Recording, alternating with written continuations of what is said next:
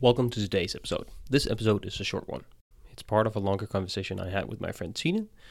We're talking about digestion, and today we're speaking about some of the differences between inflammatory bowel disease and irritable bowel syndrome, often shortened as IBD and IBS. TineJørgensen has a Master's of Science in Clinical Nutrition.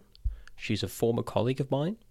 Tine has her own clinic where she works with digestion and related disorders. She uses a whole person evidence-based approach to lifestyle, diet, and supplements in order to help her patients eat and live in a way that agrees with their gut. Tine is really into poop. In fact, you might say that she loves that shit. As I said, this clip is part of a longer conversation, so more episodes will follow. So Tine, IBD, inflammatory bowel disease, what is that?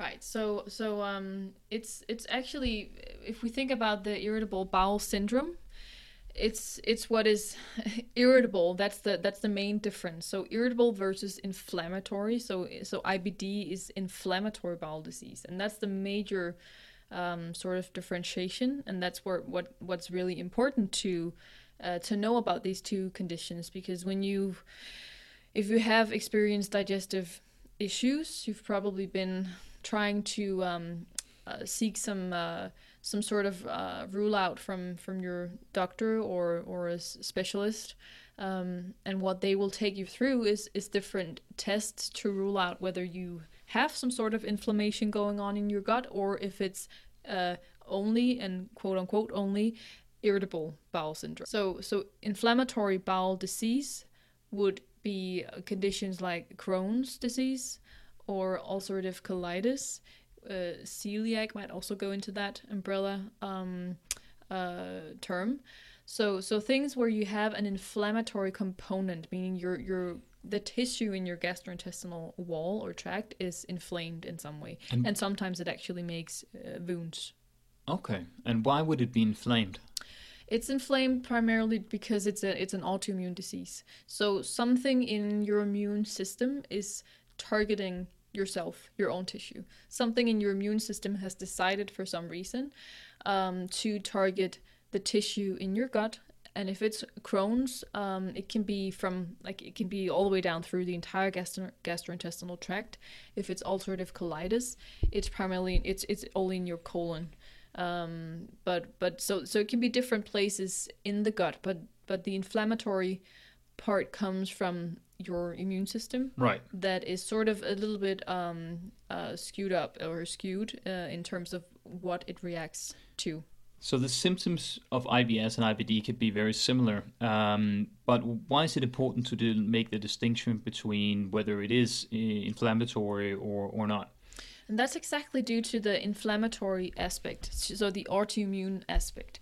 Because if you have, autoimmune diseases are actually classified as chronic diseases. And that goes to say that there's a part of your immune system that is reacting to something in an excessive way, or it's reacting to something it doesn't really have to react to. It's sort of mistaking signals, and it doesn't really know what it should react to and what it shouldn't react to. So it's important because you would actually treat it differently. So okay. Sometimes you can treat it with the same things because people react.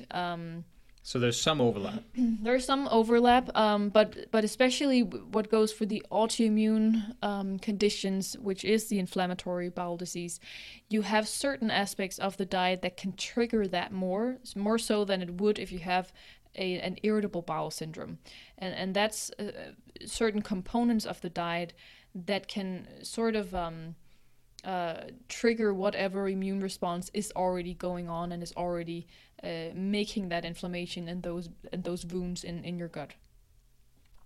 So Tine, if I have digestive symptoms and I need to know whether it's an inflammatory condition or it might be IBS, for instance, what measurements do I need to get to know whether it's inflammatory? So you would need to seek help from your GP first of all, to start the process of ruling out, and he or she will most likely run some blood tests to check if you have inflammatory markers that are increased there. They will probably also run a stool test to see if the inflammation is specifically coming from the gut. And if you move on from that, if they find something there or they don't find something and you keep on having symptoms, you might be referred to a specialist, a gastroenterologist, who could potentially put a camera up in your colon, or down in your through your gastrointestinal tract. That sounds like a lot of fun. Yeah, it's not that fun, but it can be necessary. They can take a biopsy, which is a small sample of your tissue in your gut wall to see any kind of disease state, or to see if there is any disease, if there is this kind of inflammation going on. So it's really an important part of the diagnosis process to figure out if it is inflammatory bowel disease, meaning it's an autoimmune condition, because that also comes with other risks. And when you have one autoimmune condition, you more easily get another autoimmune condition. So we have many reasons to want to know if it's autoimmune or not, and you can rule it out that way. So if they don't find anything on say a specialist test with a camera up your bowel, you might end up with a diagnosis of irritable bowel syndrome instead. Right. So Tine, what differences and overlaps in diet should people know about when they're trying to address IBS or IBD? It sort of comes down to the autoimmune aspect. The overlaps would be in the knowing that you both in irritable bowel syndrome and in inflammatory bowel disease can have sort of a messed up microbiome or an imbalance in your gut microbiome. Okay. So considering that, we have aspects of fiber intake, what kind of fibers, what kind of carbohydrates do we feed our microbes with.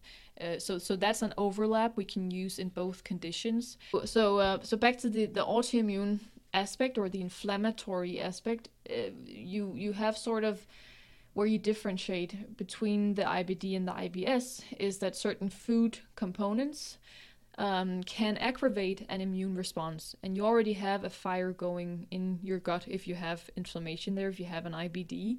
So you don't want to aggravate that even more.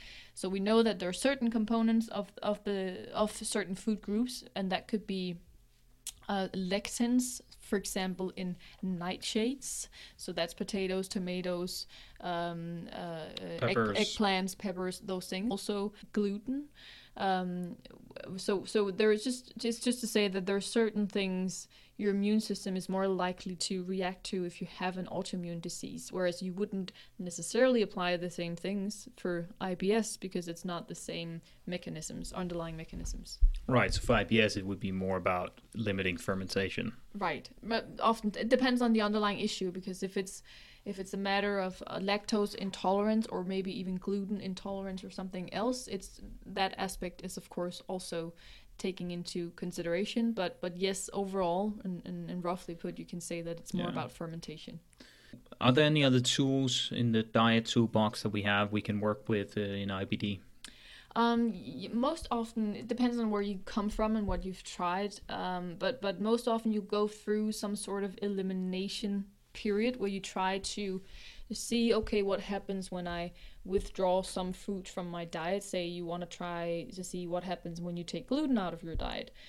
So you go through some sort of elimination phase, and you can do that with one or several food groups at once. But of course, you should do it in a strategic way. You should work with someone who can help you make a strategy for how to do it, and perhaps do it in a systematic way. And then you reach a point where you see, well, does that do anything for me? Does that limit my symptoms or reduce my symptoms?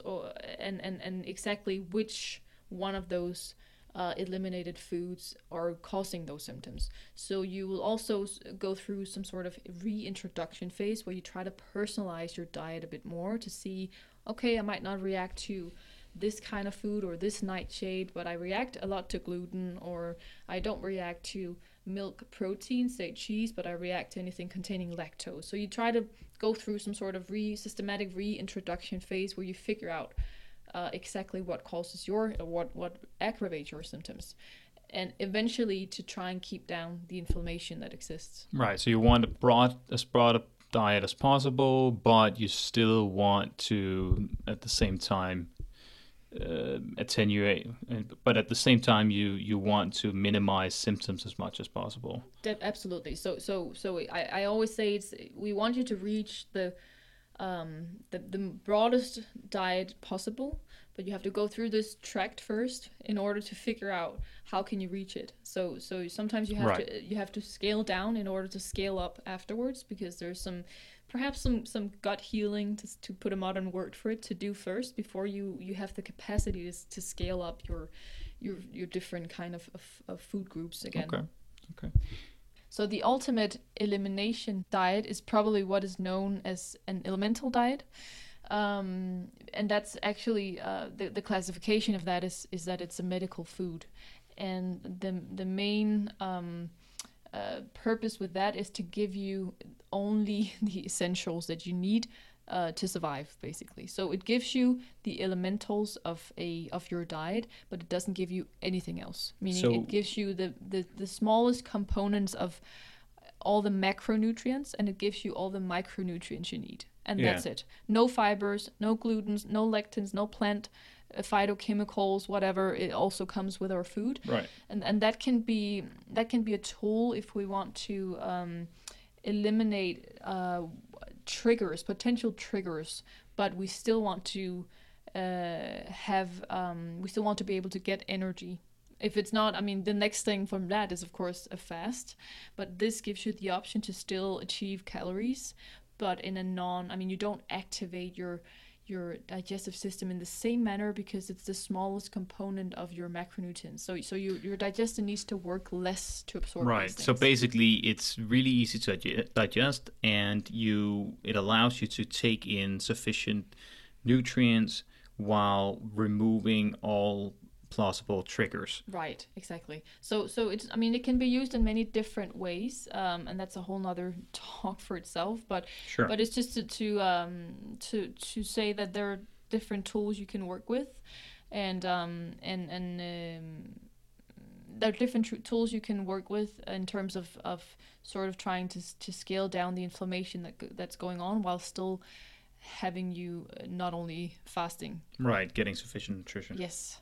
Great. Okay. Thank you, Tine. Thank you so much.